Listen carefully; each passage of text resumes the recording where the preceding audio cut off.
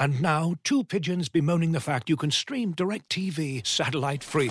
Hey, Frank, a little birdie told me you don't need a satellite dish to get DirecTV. What's little birdie? Was it Jimmy the Sparrow? It's a figure of speech. Point is, you can stream DirecTV over the internet now. Oh, sure. Next you're going to tell me those big birds are made of metal and filled with people, right?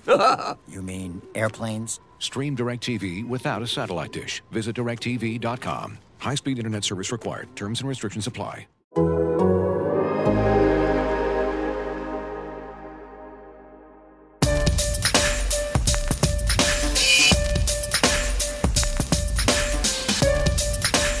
right, everybody working up. Everybody's working. With that, time's yours.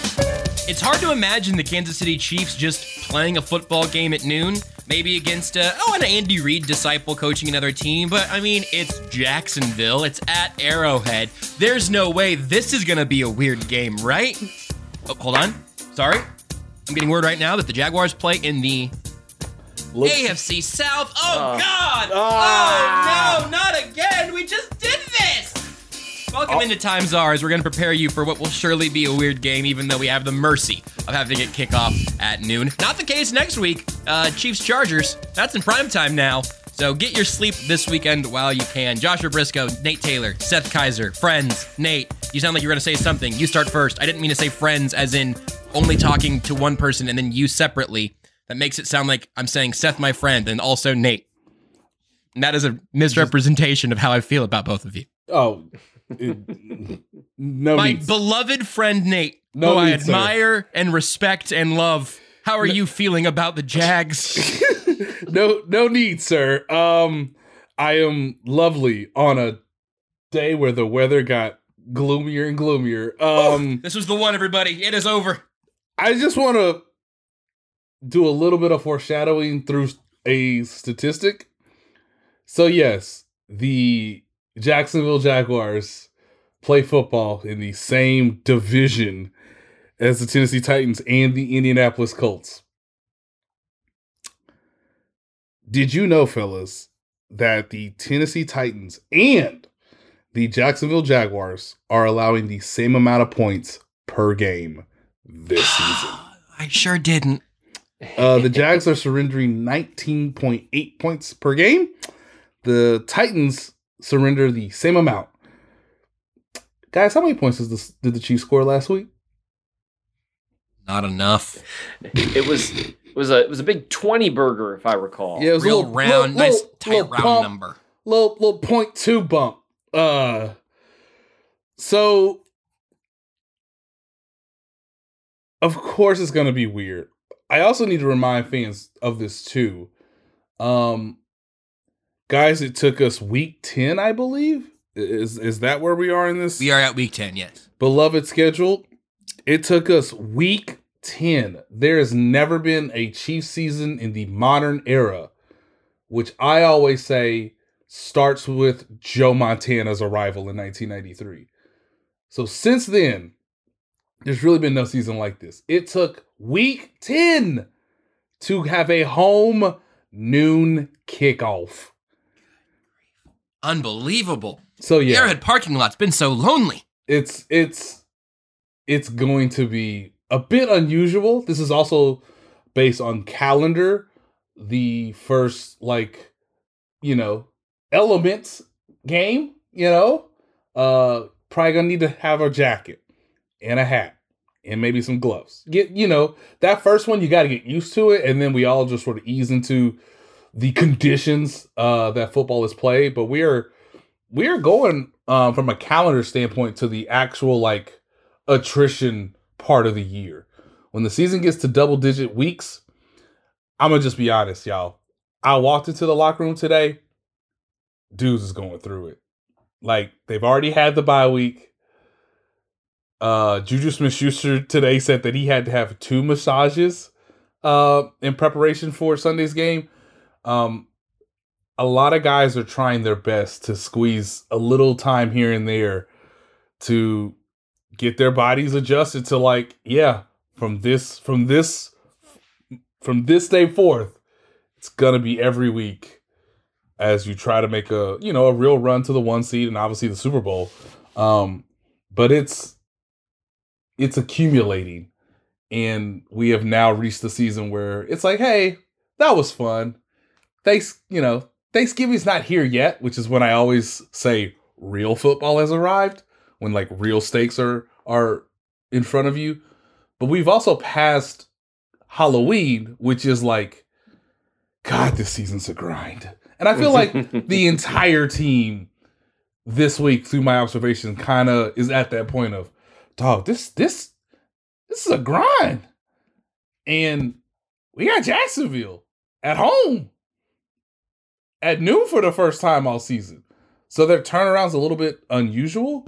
And yeah, I just want to remind people that the Jacksonville Jaguars don't give up 20 points per game. Well, Seth, at least they're going to be able to run the ball on him, right? The good news is that while they are very similar in points per game allowed, they are pretty far apart in Football Outsiders DVOA. This is true. And so the hope is that maybe, and plus they're just schematically different. And Mike Vrabel, I read a piece, I think it might have been on The Ringer, where someone, the way it was phrased was, Vrabel had his defense so dialed in, it would not have surprised me if he'd hacked the Chiefs' headsets. Because that's a very Belichick-y thing, yeah. They did a great job taking away some of the things that the Chiefs do well that mix things up. The jet sweep stuff, the screens. Those are two of the huge things the Chiefs do to slow down opposing pass rushes. Jet sweeps and screens. Like, that's why people are like, why don't they do them more? Well, because if teams are anticipating them, those things don't work super well, right? They rely on surprise and design. And because the Chiefs mix those in like 5 or 6 times a game, that really affects opposing pass rushes. Like you saw what it did to the 49ers. Mm-hmm. The Titans were very ready for that. They did a great job with those without necessarily sacrificing their ability to try to get after Mahomes. I still haven't done the Mahomes film review yet. I think they covered pretty well on the back end. Dude, I think low key. They played so much man coverage so well. Mm-hmm. It was reminiscent of them early 2000 Patriots teams, which is they can't call holding on every snap, dog. And no, they were playing aggressive man coverage. We'll call it that. Mm-hmm. And those are the games where, Juju started to do some stuff, but that's going to be really his time to shine. Ideally, Sky Moore, if that ever happens, we'll see. And then maybe Kadarius Toney in terms of, that you can't really leave one dude on this guy. Because like the physical man coverage stuff, that's where Juju Smith-Schuster can live, right? Where it's, you're gonna get grabby with me at the top of this route. I'm bigger than you. It's kind of like what Travis Kelce does to guys. And so we'll see. But I also, there were a couple snaps where it looked to me like Mahomes might have missed someone. But some of that, I think, when teams are playing really aggressive man coverage, there are certain receivers Mahomes doesn't look at as much. And so the times they do come open, he might not see them. Because, and I'm not trying to pick on just one guy, but I guess I'm gonna, Mahomes has a lot of years of experience to say, well, McCole Hardman doesn't really beat man coverage. And then on the snap that he does, he might be like, and he just hadn't looked. And then there's the running game, which I want to see what it looks like against the Jags, because we've had weeks where the run game looks awesome. We've had weeks where the run game looks very poor. Last week! Yeah, like this last week. And honestly, to me, it rises and falls because they're doing a lot of gap stuff. A lot of the stuff we've been calling for, right? They're pulling the guard around. They're using a tight end as an insert to follow through. Like, they're doing this gap stuff that they should, in theory, be really good at. And when it works, they are rolling teams. When it doesn't, consistently, and against the Titans, I'm curious to see how Trey Smith plays.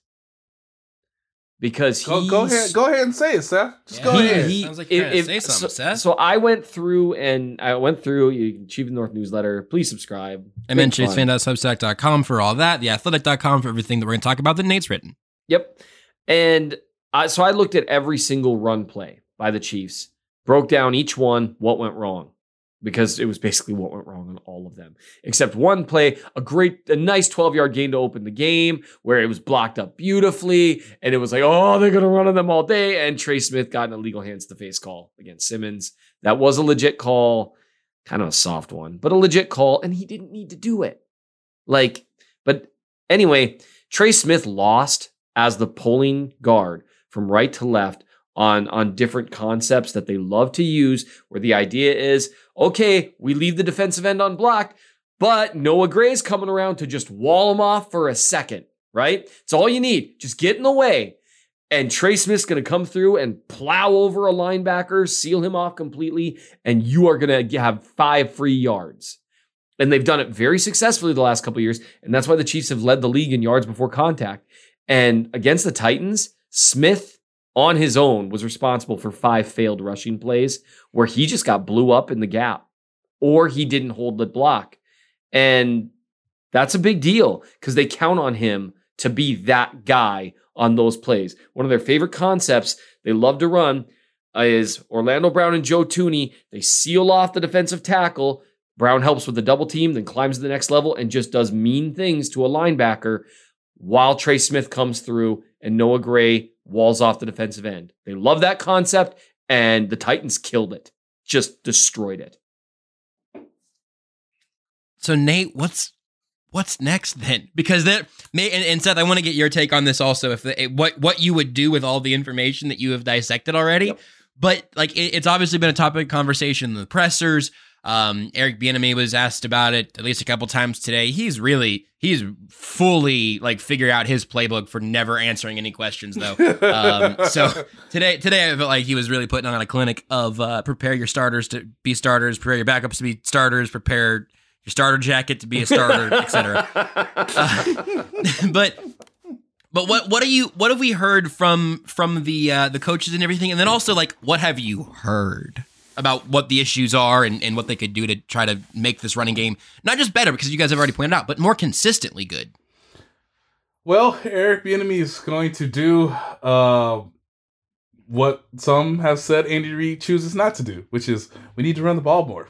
That was his overwhelming answer today was, hey, if we want to get the running game going, we got to do it. And so it is that old adage of wearing down the defense and being consistent and, moving forward and pushing the defense in an uncomfortable manner. As I said in Monday's recap, the running back they trust the most right now is Jerick McKinnon. Yep. But he's also not their starting running back. So they have some personnel issues. Sunday's game was the most exaggerated of just we abandoning it and ain't working. Yeah. As Seth alluded to it, we tried some of our best stuff. Why I want to try the B stuff if the A stuff ain't working? This is just it's unfortunate for a number of reasons. Clyde should be your featured back. He's been in the system going on 3 years now. But their most talented guy maybe is a 7th round draft pick rookie who is having a season kind of like a 7th round draft pick rookie, which is some weeks is good, some weeks it's bad. I think the Chiefs were hoping that he would create a little bit more yards after contact against Tennessee. That did not, hold to their thought process, because it was clear that hey, with that stout defensive line, maybe, and I guess they assumed, hey, our best option of at least moving the pile, at least getting some yards after contact would be Pacheco. And Isaiah Pacheco has done that from a statistical advanced metric better than Clyde this season. It just didn't happen. But, I think for this team, I think they ran one jet sweep, and to Seth's point, they really did, be assignment sound on it. But I gotta think that here I come with old school Nate. Sometimes you just gotta get in that I formation. Tell them you're coming and come with it. Okay? Like, I know the formations, I know the splits. It's been well thought out that like the 15 play script does two things. A, we think these plays will work, and B, it'll give us even more information as to how to attack you as the game progresses. But sometimes in like the early second quarter, I just think if we were in the 1980s, it's 2 tight ends, 2 backs. You know it. We know it. Hell, we coming through the B. So They don't really do that. Right. Well, so They don't do that on the goal line. They don't do that in short yardage. Oh. I understand you want to spread people out. I understand that motion is an incredible tool to use. But there is something about huddle, line up, move forward. What do you think of that, Seth? I've got a couple big picture questions I want to get you guys your thoughts on. What do you make of a little heavy personnel? Here we come to the B gap. Mike Burton's leading, and we got Isaiah Pacheco running thunder behind him. I think it would be worth a shot to try it. That feels reasonable to me. Yeah, when other stuff isn't working, it's just tough. When you have things go wrong that aren't supposed to go wrong, like Trey Smith struggling, then the things that might go wrong at times, because they had a few times where they had it blocked up well. They had one, I mean, there were 3 different plays, one from each running back, ironically enough. Like, you can't even make this up. You know what I mean? It's like, wow, which running back stinks? And it's like, well, none of them really stunk against the Titans, but each of them had a play where they left meat on the bone, and a significant amount. Isaiah Pacheco had one where if he just waits a split second before bouncing outside, the Red Sea was about to part. Trey Smith didn't even have anyone to block as he was moving forward because Humphrey's guy had moved into the wrong gap. The Titans were shifting at the snap quite a bit, or right before the snap, to get into different gaps to anticipate where the runs were heading. And this time they'd shifted into the wrong gap. And so Creed had his guy walled off, and rather than executing, a normal combo block where you start with a double team, then move to the second level, Trey was just like moving to the second level, like, I don't have anyone to block. Like, and then the linebacker was chasing Noah Gray on a sweep, not a sweep, but on a pulling action from left to right. And so the Red Sea was parting. This was like a 15-yard run at minimum, and that's if he doesn't make a move on someone. And he just didn't see it.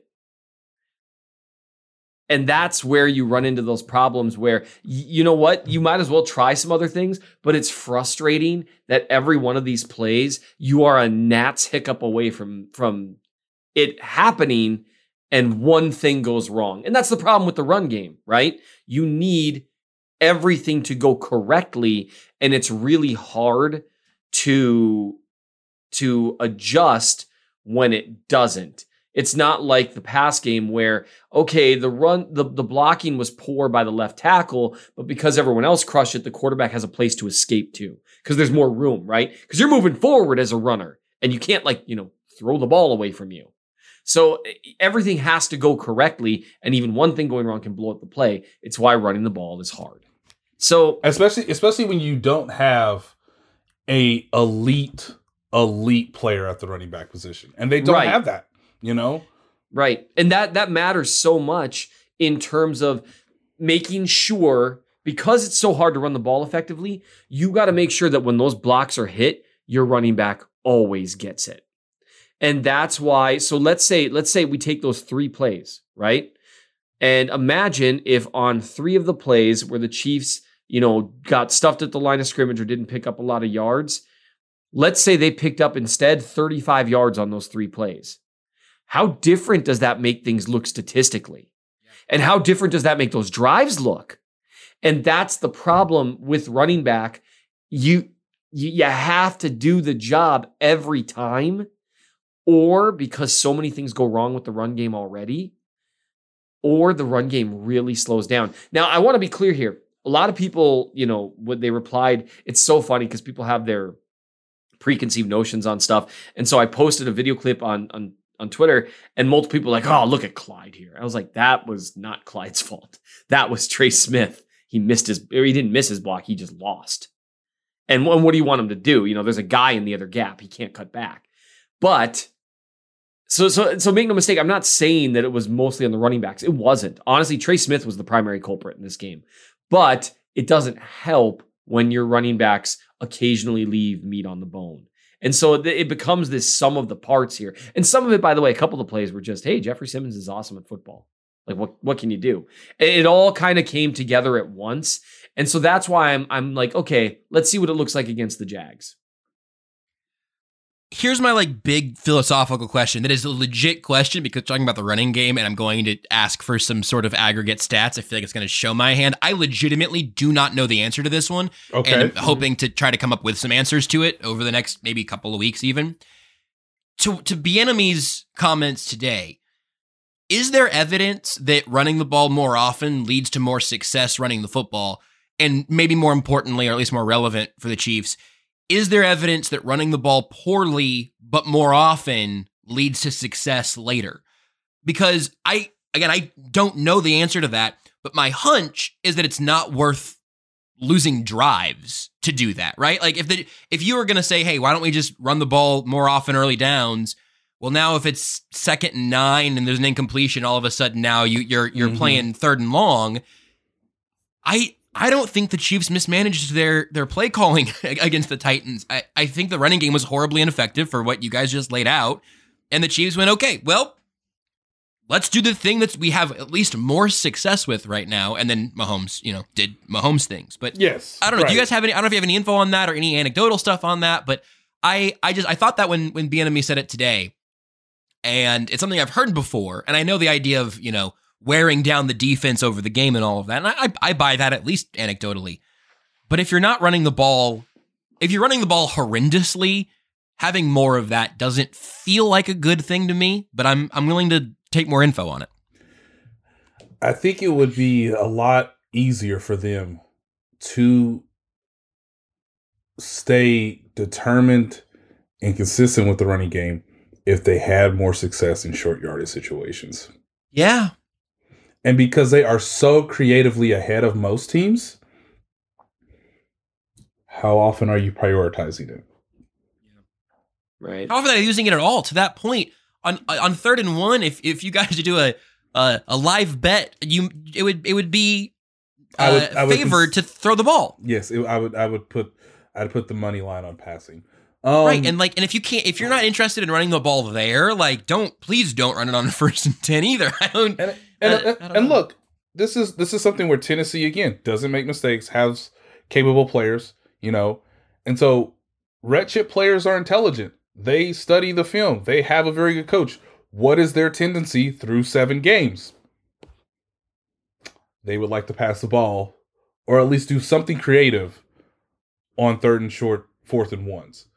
They are not a team that hands the ball off and asks the running back to jump over the pile.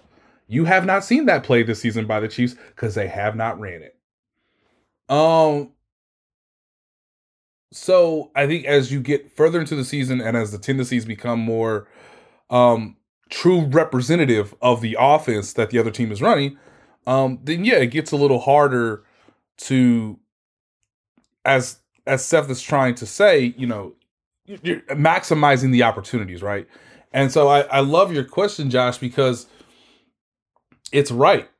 And this offense, when the season began and throughout training camp, was we got to be balanced. We got to be kind of a chameleon where we can do a lot of different things. We don't have to drop back, 70 times in order to win a game. And so they got away from their own sort of philosophical principles in this one, moment in the middle of the season against a quality opponent. That's why Seth is right in saying that, we are trying to get everybody to understand how the Chiefs run the ball against Jacksonville is pretty important to the larger context of how the season's going to play out moving forward. And to you, Josh, I just get the sense that if you can't get a yard in a traditional manner, and if the best short yardage play that I can remember this team running was against the 49ers when they were down 10-0, and it's just a quick out to Travis Kelce, gotta say, those plays are titillating. Because if you run the ball, that's like a 3 to 4 yard gain. But hey, it keeps the chains moving. When they did it, if the defense sold out on the run, Travis Kelce, I think, got 20-something yards on it, and you were already in like red zone territory. So this is where people are asking, what is Eric Bieniemy doing? Eric Bieniemy is trying to tell you, through us, media reporters, we need to run the ball more. We need to stick with it more. If you don't think he's told that to Andy Reid, you are foolish. Mm-hmm. But who has 51% of play calling decisions? And honestly, it ain't 51%. Yeah, people actually don't realize this, but Andy Reid only has 50%. The mustache gets its own percentage, and then that's how he actually gets the advantage. Yeah, 51% is very generous, like 49%. It's 51% in an electoral state sort of way. You get the majority; those points are all yours. How they gerrymandering in week 10 this week? How they gerrymandering, dog? How we go draw it up? Reid gerrymandered Eric Bieniemy out of play calling. Look, man, if you ain't,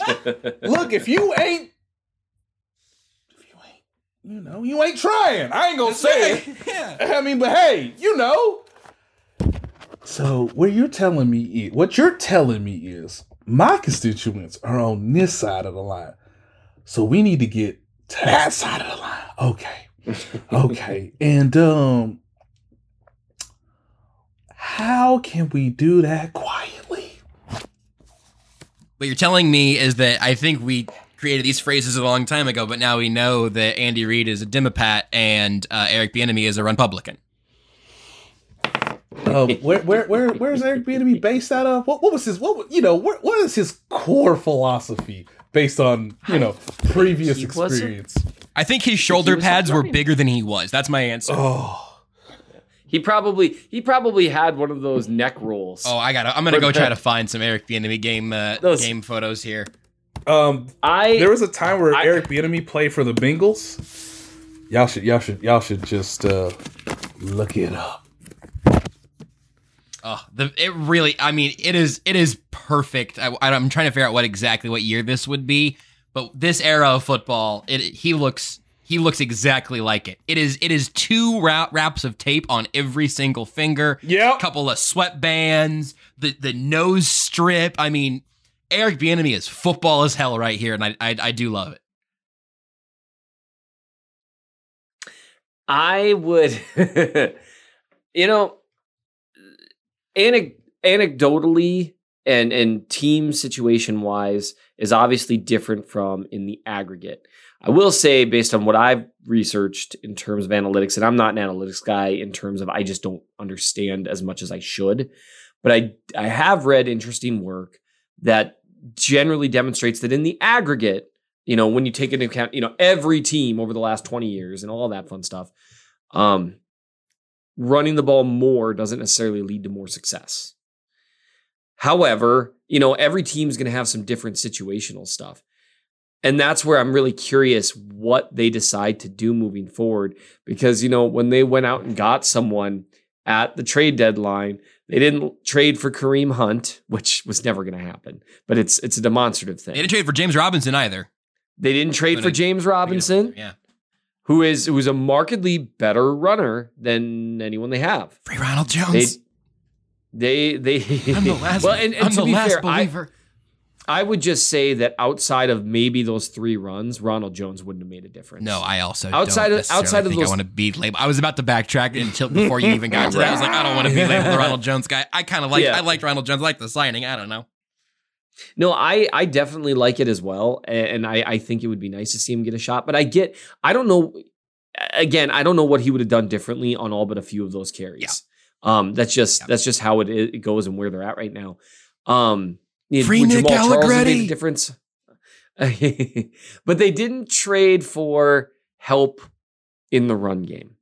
They traded for Kadarius Toney because Andy Reid was, and always will be, the engine that runs that offense.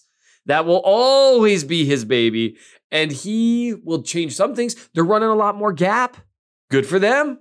Running a lot more power-based stuff. And some people aren't recognizing because they're doing a lot of stuff with, pulling guards and that kind of stuff. Right. People don't realize that's power. That is power. You have a lot of guys pulling as opposed to some of the reach blocks that you see associated with inside and outside zone, right?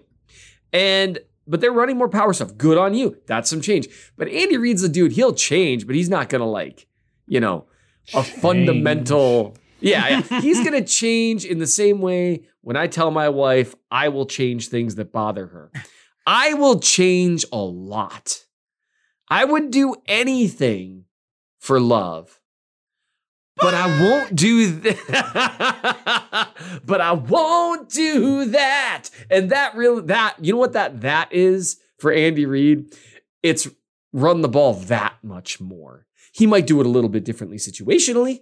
He might do a little bit different schematically or a lot different schematically. Way more gap stuff this year. Good for them. That's what fits the line. They're not asking Orlando Brown to execute reach blocks anymore. That's good because he can't do it. I am in a wormhole Yes. or rabbit hole of just Topps Eric Bieniemy player cards. I found one also, and I legit was about to open the eBay listing, and I was like, I'll get distracted. I'll never get back. And to that's the Love Ya Blues of the San Diego Chargers, where he was averaging, check notes, 3.6 yards a touch. Give that man 3 carries, you're moving the chains. Yep, and that's where I think, I'm guessing there's probably going to end up being some fundamental differences in how the game itself should be approached. And I'm sure that at times it's probably frustrating for Bieniemy and Reid to adapt to those. So I mean, should they run the ball a little more? Maybe. Would it have helped against the Titans? I don't know. Because I mean, the only way that you could say it would help would be if you assume Trey Smith starts playing better. Because then, yes, the looks were there. Schematically, the looks were there. And so that's why people are talking about Reid and Bieniemy. I don't have a problem with the game they called for the most part because the looks were there. And that's why, because the looks were there and they just weren't getting executed, I am very convinced that that's why, because I wrote them all down as I went. I seriously charted every snap. Please read it, people. Anyway, it took forever and it was horrifying because it was such bad execution at times. What were the San Diego Chargers doing in 1992? He was averaging 9.8 yards a reception. They only gave him 5. What? Seth, this is how you make me and Nate feel whenever we talk, and then we can hear you charting some snaps in the background. You just can tell. I look. If this just means that the runway is cleared and I get to talk more, Yeah. Bobby Ross, what we doing? Don't threaten me with a good time, Josh. But no. This is just, I thought you guys would find this funny. John Fox was on that on that staff? Jesus, he's old. I think that everyone else heard that, but my Zoom cut out. Who else was on the staff? John Fox. Oh, really? No way. Yes. Defensive backs coach, John Fox. Man, Pro Football Reference is a library that I always want a library card to. Pro Football Reference rules. It's incredible. That's just a free plug for them. The Chiefs ran the ball for the 10th time in the game. Oh, no. With 8 minutes and 19 seconds in the third quarter. They did not run the ball again until there was 4 minutes left in the fourth quarter. Never again. You can see it. And it's so funny because the 8, 9, 10 plays, you can see them where it just didn't work. There was one more loss by Smith or 2 more losses in a row, and you can just see it. Reid was like, nope, we're done. We're done here. We've tried this because it wasn't just, he didn't just lose on a pull. This was a Jet McKinnon run where Smith was out in space. If he hits this block, McKinnon's able to cut back. It's probably a 5 to 10 yard gain at least. And they had multiple ones like that. And you can just see Reid right at that point in the third quarter said, nope, we're done here. Pack it in. We will run they ran, I think, 4 more times, give or take, in the game. And that was only a couple of them were because the only reason I forgot about this, One of the only reasons for their final 5 runs, one was because it was 3rd and 1 and 4th and 1. It was Burton slams into the line. And Clyde motions from the slot to the fullback position. Oh. Yep. That was like we don't know if we can gain this, so we're going to do something goofy, and they did. But they really, the designs were there, and the execution, by and large, sort of stunk. Josh, can I tell you? Go ahead. No, that was it. We've talked long enough about the run game. I feel bad. We've kind of filibustered with the run game today. Josh, it's just I do think it's legit interesting. Hit me, Nate. Can I give you the 1992 San Diego Chargers postseason run? I would love nothing more at all. So look, with Bobby Ross and Stan Humphrey, I mean, that's the equivalent now of like Kirk Cousins. Okay, so look, fine team.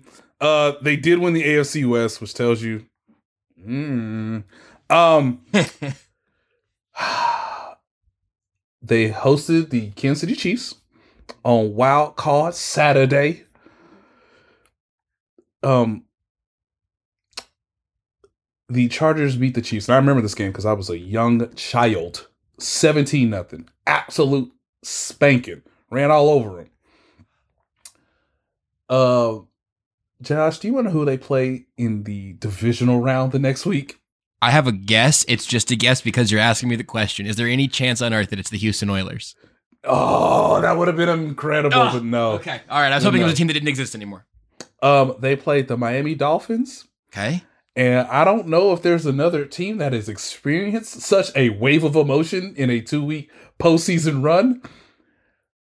Dan Marino put it on them boys. 31 zilch. Oh! So in 1 week, they went from dominating a divisional opponent 17-0 at home, feeling good. We about to make a run. And then they saw Dan Marino throw the ball and was like, 1, 2, Jamaica, here we come. Because, oh my God. 31-0. Has any team done this in NFL history? Now, if you'll excuse me, I'll do some research. Looking for an assist with your credit card, but can't get a hold of anyone? Luckily, with 24/7 US-based live customer service from Discover, everyone has the option to talk to a real person anytime, day or night. Yep, you heard that right. You can talk to a real human in customer service at any time. Sounds like a real game changer if you ask us. Make the right call and get the service you deserve with Discover. Limitations apply. See terms at discover.com/creditcard. As you've probably heard by now, we've teamed up with BetMGM this season. We'll be using BetMGM lines to make all of our picks, and we'll have special offers for our listeners each week. If you haven't signed up for BetMGM yet, use bonus code The Athletic, and you'll get a 1-year subscription to The Athletic, plus up to a $1,500 first bet offer on your first wager with BetMGM. Here's how it works. Download the BetMGM app and sign up using bonus code The Athletic. Make your first deposit of at least $10. Place your first bet on any game and claim your voucher for a 1-year subscription to The Athletic. See BetMGM.com for terms. U.S. promotional offers not available in D.C., Mississippi, New York, Nevada, Ontario, or Puerto Rico. Gambling problem? Call 1-800-GAMBLER. Available in the U.S. Call 877-8-HOPE-NY or text HOPE-NY 467-369 in New York. Call 1-800-NEXT-STEP in Arizona. 1-800-327-5050 in Massachusetts. 1-800-BETS-OFF in Iowa. 1-800-270-7117 for confidential help in Michigan. 1-800-981-0023 in Puerto Rico. First bet offer for new customers only in partnership with Kansas Crossing Casino and Hotel. Don't forget, if you haven't signed up for BetMGM yet, use bonus code The Athletic, and you'll get a 1-year subscription to The Athletic, plus up to a $1,500 first bet offer on your first wager. And now, 2 pigeons bemoaning the fact you can stream DirecTV satellite-free. You see this? A family watching baseball on DirecTV with no satellite dish in sight. Let's heckle them. You call that changing the channel? Choke up on the remote, buddy. I hope getting all these games on DirecTV makes up for your mother not pre-chewing your sunflower seeds. DirecTV has the most MLB games. Visit DirecTV.com. Claim based on total games offered on national and regional sports networks with choice package or higher. Availability of RSNs varies by zip code and package. High-speed internet service required. Terms and restrictions apply. So Seth, you and I get to do the rest of the show, I guess, which is pretty cool. Here's my spotlight of the day that I think you've both seen because I tagged you in it. But I learned last night, this entire time that he's been a member of the Kansas City Chiefs, the majestic white horse on a sandy beach has also been a majestic white horse on a sandy beach without a fully functioning pancreas.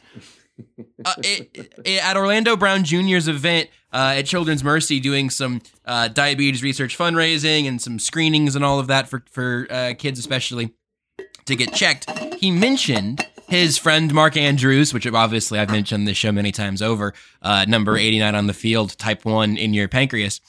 But Noah Gray was diagnosed when he was 19. That was before the draft process, obviously. This entire time. And also, just I don't get to go out to the pressers or the locker rooms anymore because of the show and then post game and all of that. So I don't know when it's going to be. But eventually, I am going to just connect with Noah Gray about really just the power of like Baby Bell cheeses and other snacks with exactly 0 carbs. Yes. I was shocked to learn that yesterday. He talked about it in a couple of like podcasts here and there and whatnot, but I totally missed that. So yet another Times R's endorsement for Noah Gray, which really does make us just a full-fledged super fan show for the entire tight end room, which I am totally comfortable with. I will happily just be the really the show for tight ends. I'll say it. Just a little bit of more info, Josh. Please. Apparently, the San Diego, this is just box score analysis, which Seth hates. But Seth's going to do a film review for the 92 Chargers, mnchiefsfan.substack.com. I don't have time to like do the Google rewatch or the YouTube rewatch right now. But anyway, so apparently the Chargers was like, nah, dog, no. Dan Marino threw 29 times. He completed 17 passes. This is so 1990s. For 167 yards. Dan Marino is basically Malik Willis and Teal. I had no idea. He was checking it down through 2 defenders all the time for 3 touchdowns, no picks. Stan Humphries, and this makes me feel good because I don't wish bad things for Kirk Cousins, but like we all know, Stan Humphries threw 4 picks. Oh no, 4. The Dolphins. We know what's happening when Kirk Cousins gets a primetime playoff game. We know. The Dolphins ran the ball 23 times with Bobby Humphrey. What a time, kids. What a time. Sport's different. The sport isn't completely different now.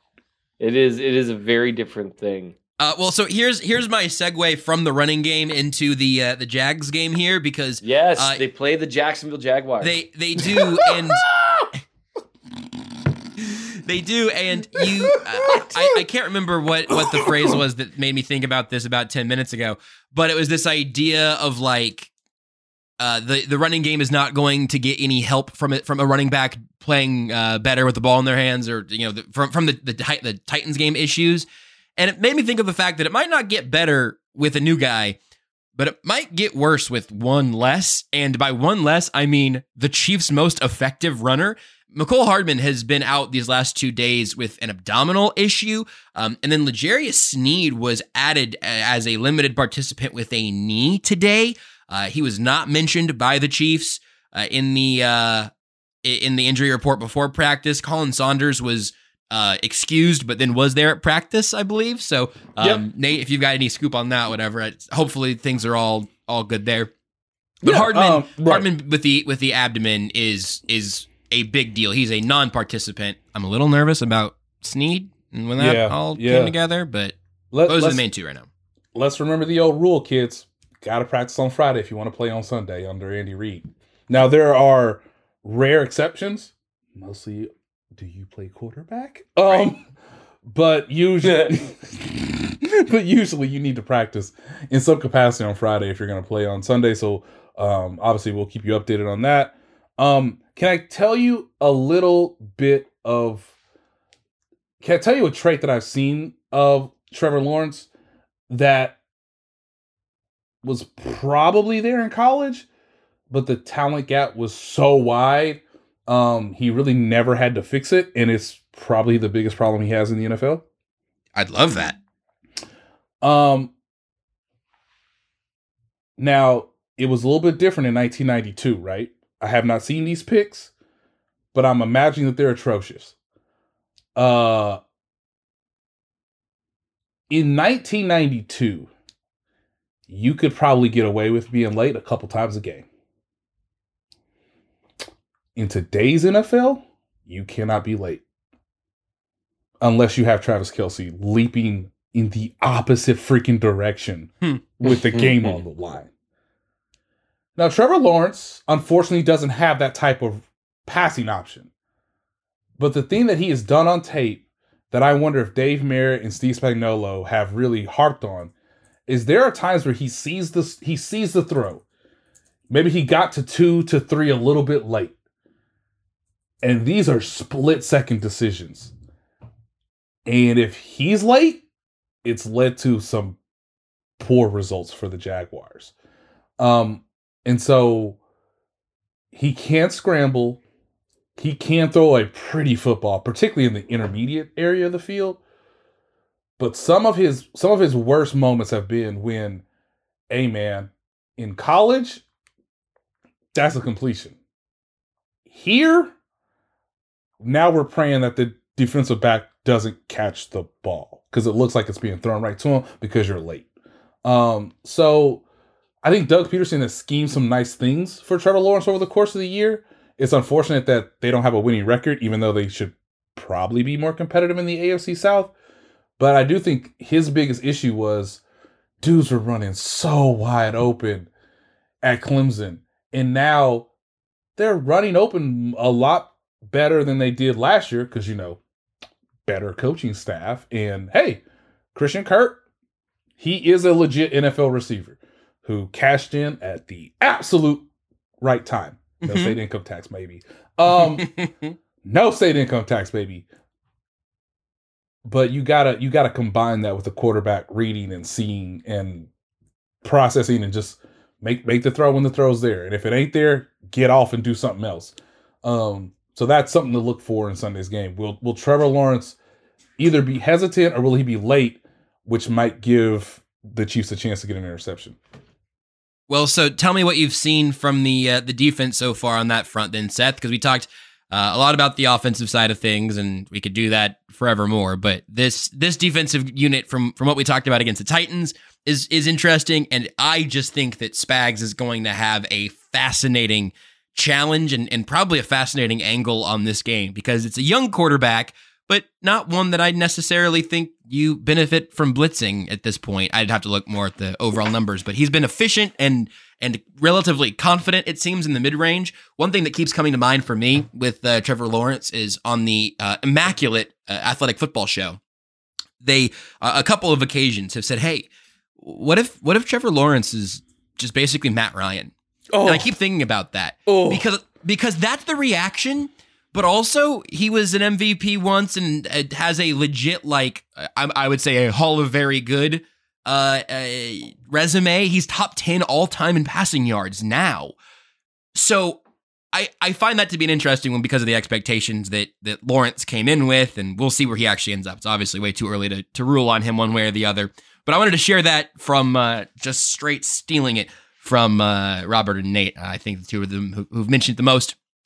The Athletic Football Show. Still a great use of your time, everybody. But what do you think? What do you think, Seth? How do you take what Nate just laid out, and how do you expect Spags to try to bend Trevor Lawrence a little bit? I think just kind of a side note because it's two different kinds of weather.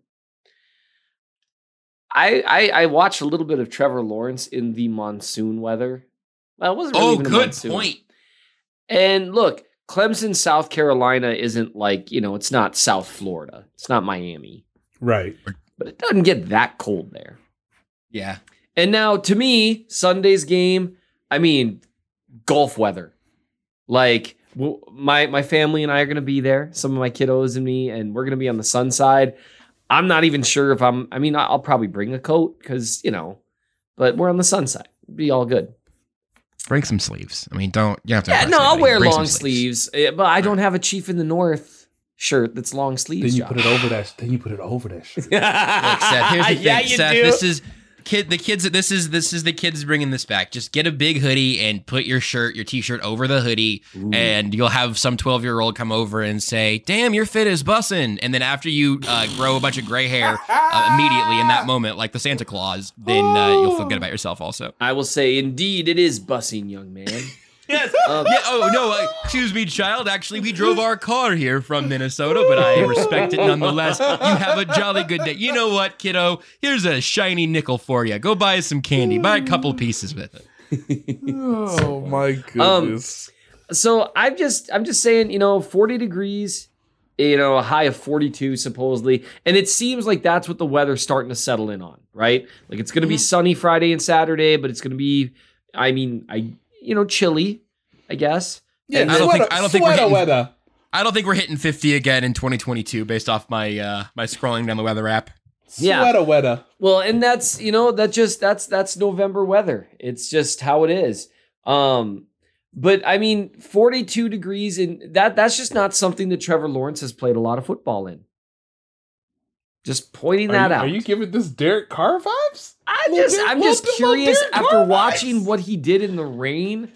I'm just curious. Now, again, Trevor Lawrence is interesting because he looks better on film than his production has been.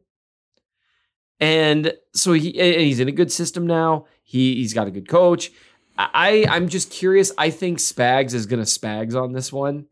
Mm-hmm. And I think, generally speaking, whenever you have a situation with kind of a little more of an unknown, Spags is going to Spags until it's proven to be a mistake. Mm-hmm. And let me give you some stats, bud. Oh boy, I would love to hear stats because it's still a young quarterback and that Spags has never faced before. And for all the jokes we make, he really is very good at designing and disguising blitzes. It's one of his strengths. Yep. He's at his absolute best when he's got a good front four because he's really good with designing games. I mean, he does a lot of things well. He's a good defensive coordinator overall.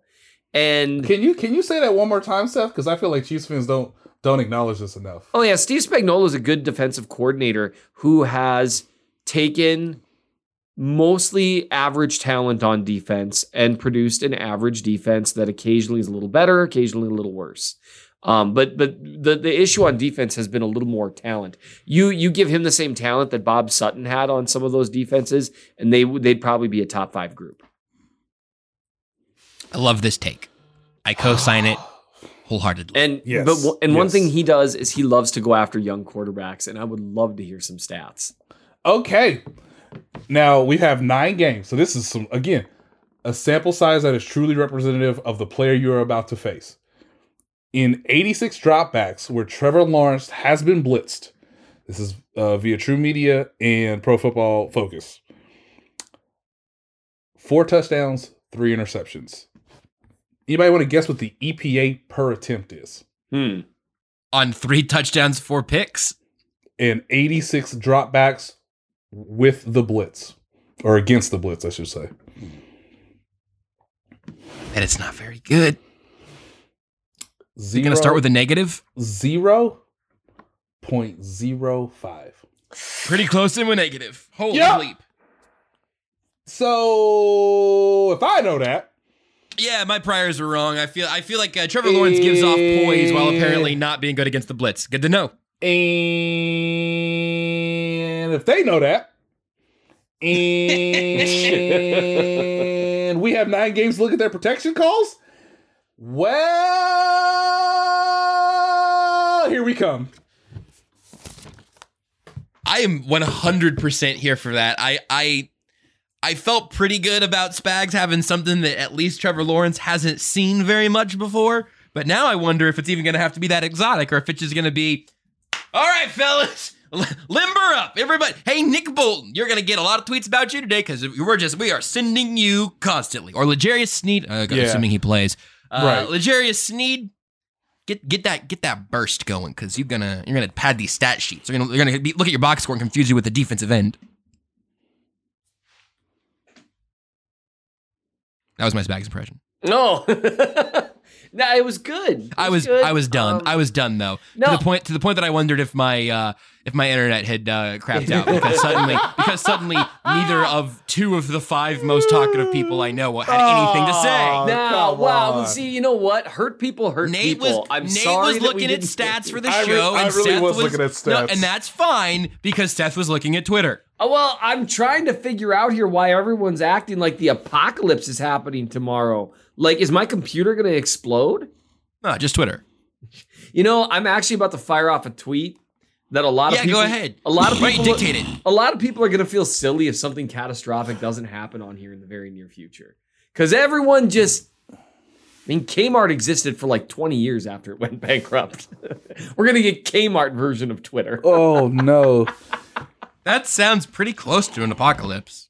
Now, I just want to remind people, in 1992, most of the country was rooting for the Miami Dolphins in the AFC Championship game because they were playing the Buffalo Bills, a team who we had seen in 2 straight Super Bowls. You know,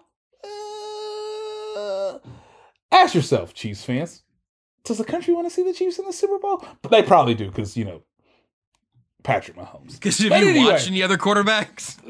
Anyway, you know, everybody's rooting for the Dolphins. It's right there. Don Shula, Hall of Fame coach. Hey, Dan Marino, Hall of Fame QB. They just stomped the San Diego Chargers. They went from a 31-0 win to a 29-10 loss at home. Kind of sounds like an AFC Championship game from a year ago. You know, Nate, you need to just find. We need to get a platform for you where you just go through Pro Football Reference and say things that interest you. I would subscribe to this podcast as well. I would be fine letting this be the place where that happens. And Seth and I just like, Seth, you don't have to be here for it. I'm just going to roll in and be like, oh, welcome to Nate Taylor's Stat Corner. And then Nate just scrolls through Pro Football Reference. I guess you and I could just have a chat about just like VeggieTales or whatever. And Nate can just butt in with like the 1992 San Diego Chargers. With Stan Humphrey at quarterback. The names really make it. That's the flavor text in this one. We need the names for sure. Yeah. Anyway. Thurman so Thomas we all like the gives- Chiefs in this one? 9.5 feel like a good line? Just look over my recording and we're about there. Yeah, it feels appropriate. Give me one big question and a prediction. I'll give you the first one if you guys need time to stall. I just sprung this on you. One big question and a prediction? Yeah, a question about the Chiefs or Jags, something in this game where you're saying, hey. The lack of trust there hurts. I'll ask this. I was just trying to be descriptive, man. I'll ask this because it involves another stat. Patrick Mahomes can join he can join Ryan Fitzpatrick and Dak Prescott as the only players in NFL history with at least 400 passing yards. I don't think you want him throwing for 400 passing yards on Sunday. So my question is, will he throw for 400 passing yards? Should you want him to throw for 400 passing yards? The answer, kids, is no. I mean, I do, but I'd like him to do it on like 15 passes. A lot of broken tackles is what we're asking for. Yes. I want the, I don't know the Jags punter off the top of my head, but I want him to have a great day, pin the Chiefs back, and Patrick Mahomes just throws like 5 passes for 90-yard touchdowns. Yeah. That works. Go ahead, Seth. My question is, what does the run game look like, and what does Trey Smith look like? Because those two things are intimately connected. Those two things know one another. You know what? Nope, not going to go down. In the biblical sense. That's what you were going to say. No, don't go down. That's what you were going to say. That's what you were going to say. I was just like, gosh, darn it. Why can't we just not be doing this live? If you want to describe Trey Smith as Abraham, go ahead. No one's stopping you. Yeah, I know. My better judgment is, but it's not because I get so far down the runway. It's like I try to like quit skydiving midway through. It's like, I got time to not tell this joke while I'm falling. Plays go come back around, right? I could just hear my wife's voice saying, saying the joke you wanted to say is still saying the joke. And I mean, it is because you got to know your teammates on this one. If we can finish your sentence for you, you've said the joke. Yeah, it's over. The joke is there. So anyway, Trey Smith in the run game. I'm very interested in that. I'm really interested in Tony. I'm asking too many questions. A prediction. You can't take both of mine. You bleep hole. All I care about is the run game. Make a joke and the full way and pick one question. I have a question about the run game and allusions to inappropriate amounts of intimacy. And my prediction is I think the Chiefs win this one by a touchdown. The Jags are a good team. Nate? I'm not taking them for granted. Nate, did you have a prediction around that line? I haven't given a prediction on the record yet for this game. I'll take a vibe check. Honestly, that's close enough. Yeah, I think if Trevor Lawrence makes a mistake, a two-score game does actually make sense. And again, I've given you guys reasons as to why that may happen. A, blitz. B, he might be late on it. So yeah, I want to say 27-17 seems okay, but that's pretty dependent on going from one AFC South team that refuses to make any mistakes to one that's learning how to win games. And sometimes in order to learn, you have to learn through the mistakes you make. I literally said that 27-17 is my only on the record prediction so far. So the annoying thing there is that the line is 9.5, and so I'm just telling you, I'm not interested in that at all because a 10-point win is very different than just a win. I think everything you guys both just said prediction wise, I am absolutely riding with, and I feel good about this game on the Chiefs' behalf, but. I've watched a couple AFC South games so far, so I've recognized that. And you guys aren't going to believe it, but the one other thing that I was going to ask is how much is Kadarius Toney going to get involved? Thank you, Seth, for the free teaser on that one. It's like having the opening band come out and play a cover of your own song. Like, awesome, cool, very neat. Crowd loved that, I bet. There goes my hero. I wasn't going to sing it, but... I wish you would have. I mean, God, it's such a good song, too. Like, if you just hear the chord progressions, you're like... Damn it, they got me again. They get you every time. It's never going to not get you. But especially if Hardman can't go, I wonder. I still think that the ramp up has to happen. I don't think that was an artificial thing that the Chiefs decided. Like, I just feel like there's a lot of info for Toney to figure out. But especially if Hardman can't go, he's the guy on the depth chart that could do some of those jet sweeps and even just run some of the motion and make defenses respect it. I think McKinnon's done a tiny bit of that at times. We already talked about how the Chiefs use him. So I would like to see Toney get a little more involved, and he might have to if Hardman can't go. So I'm interested to check that out as well. You should be interested in checking out theathletic.com, where Nate Taylor's work is always published. You go to theathletic.com/timesars if you want to get your subscription rolling there, if you're not already subscribed, but you should be. Also, you can subscribe to the podcast wherever you get your podcasts. Just tell a friend this week, maybe, was this a good episode? I don't know. Either start them on the VeggieTales episode or the Jags episode. That's your call. But tell somebody, please. And then have them tell 3 friends, and then tell them to tell 3 friends. And then eventually, we're the world's biggest podcast. And you can follow, and also you can read Seth at mnchiefsfan.substack.com. That's the Chief in the North newsletter. We're all on Twitter for now, because Twitter's still here as we do the show. So by Nate Taylor, at Real MN Chiefs Fan, at JB Briscoe. If this is the Titanic, I think we're going to be the band on it at the end. It's Y2K. It's all going to shut off at midnight, guys. Well, look, I don't think Y2K cost anybody $44 billion. So how many bank deposits can I make in a single day, sir? Yeah, and the fact that we did mention the fact that you did mention crypto collapsing, it feels like that was an easy miss there. It's just not a joking matter, personally. So I. Oh no, Josh. So actually, I'm gonna do this podcast again immediately afterwards. I'm just gonna kind of keep this thing going, and I just don't know. That's a real surprise. Maybe my GameStop stock will bounce back, and everything will be okay. Let's crypto, the AFC South of my life. If any of my... Hold on, sorry, Nate. I want you to end it, but I just would like to say real quick that if any of my friends or family are listening, I am not financially insolvent. I'm fine. It was mostly a joke. Don't worry. Hey, Josh's friend and family that made it this far. I know Josh's mom. I know you do because he always says bye, mom, at the end of shows, even though he never does here. I'll take a look. I'll make sure he's okay. I mean, I'm not gonna give you my bank account information or anything like that, but I mean, yeah, it's Oh well, now I can't help you then. I'm selling. If you follow me on Twitter, shortly I might be selling feet pics. Okay, Nate, go ahead. Oh wow! I mean, don't threaten me with a good time. I'm telling you, man. Wow. Desperate times. Okay, let's make somebody's day. Because I think I already did, but go ahead. Because they made mine earlier this week.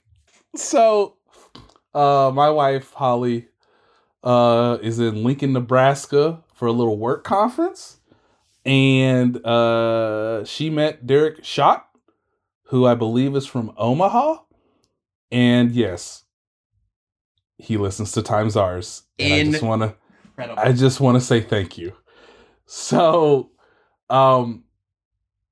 what this show has become is our wives leaving us. Yes. And then other people informing them. Yeah. I thought that sentence was done after the first statement. No, it's totally fine. What this show is about is our wives leaving us. And them being reminded that we're late to things because we do this for y'all. So thank you, Derek. It's a pleasure. I appreciate the kind words that Holly relayed back to me. And yes, if you've made it this far, I would just like to let you know that honestly, the Buffalo Bills weren't supposed to make the 1992 AFC Championship game, because you see what happened was, and this is to Josh's question, they played the Houston Oilers, and Frank Wright, God rest his football soul, rose from the ashes in a 31-3 deficit and led the Buffalo Bills, to me personally, in my own personal record book, the greatest NFL comeback of all time, because it was done in the freaking cold of Buffalo. And then they beat the Steelers, who had no offense whatsoever, and I'm questioning how in the world they got to 11 wins that season. And then they played the Miami Dolphins. So, if it wasn't for Frank Wright, Josh, I would have talked to you about a 1992 playoff game involving the San Diego Chargers and perhaps the Houston Oilers.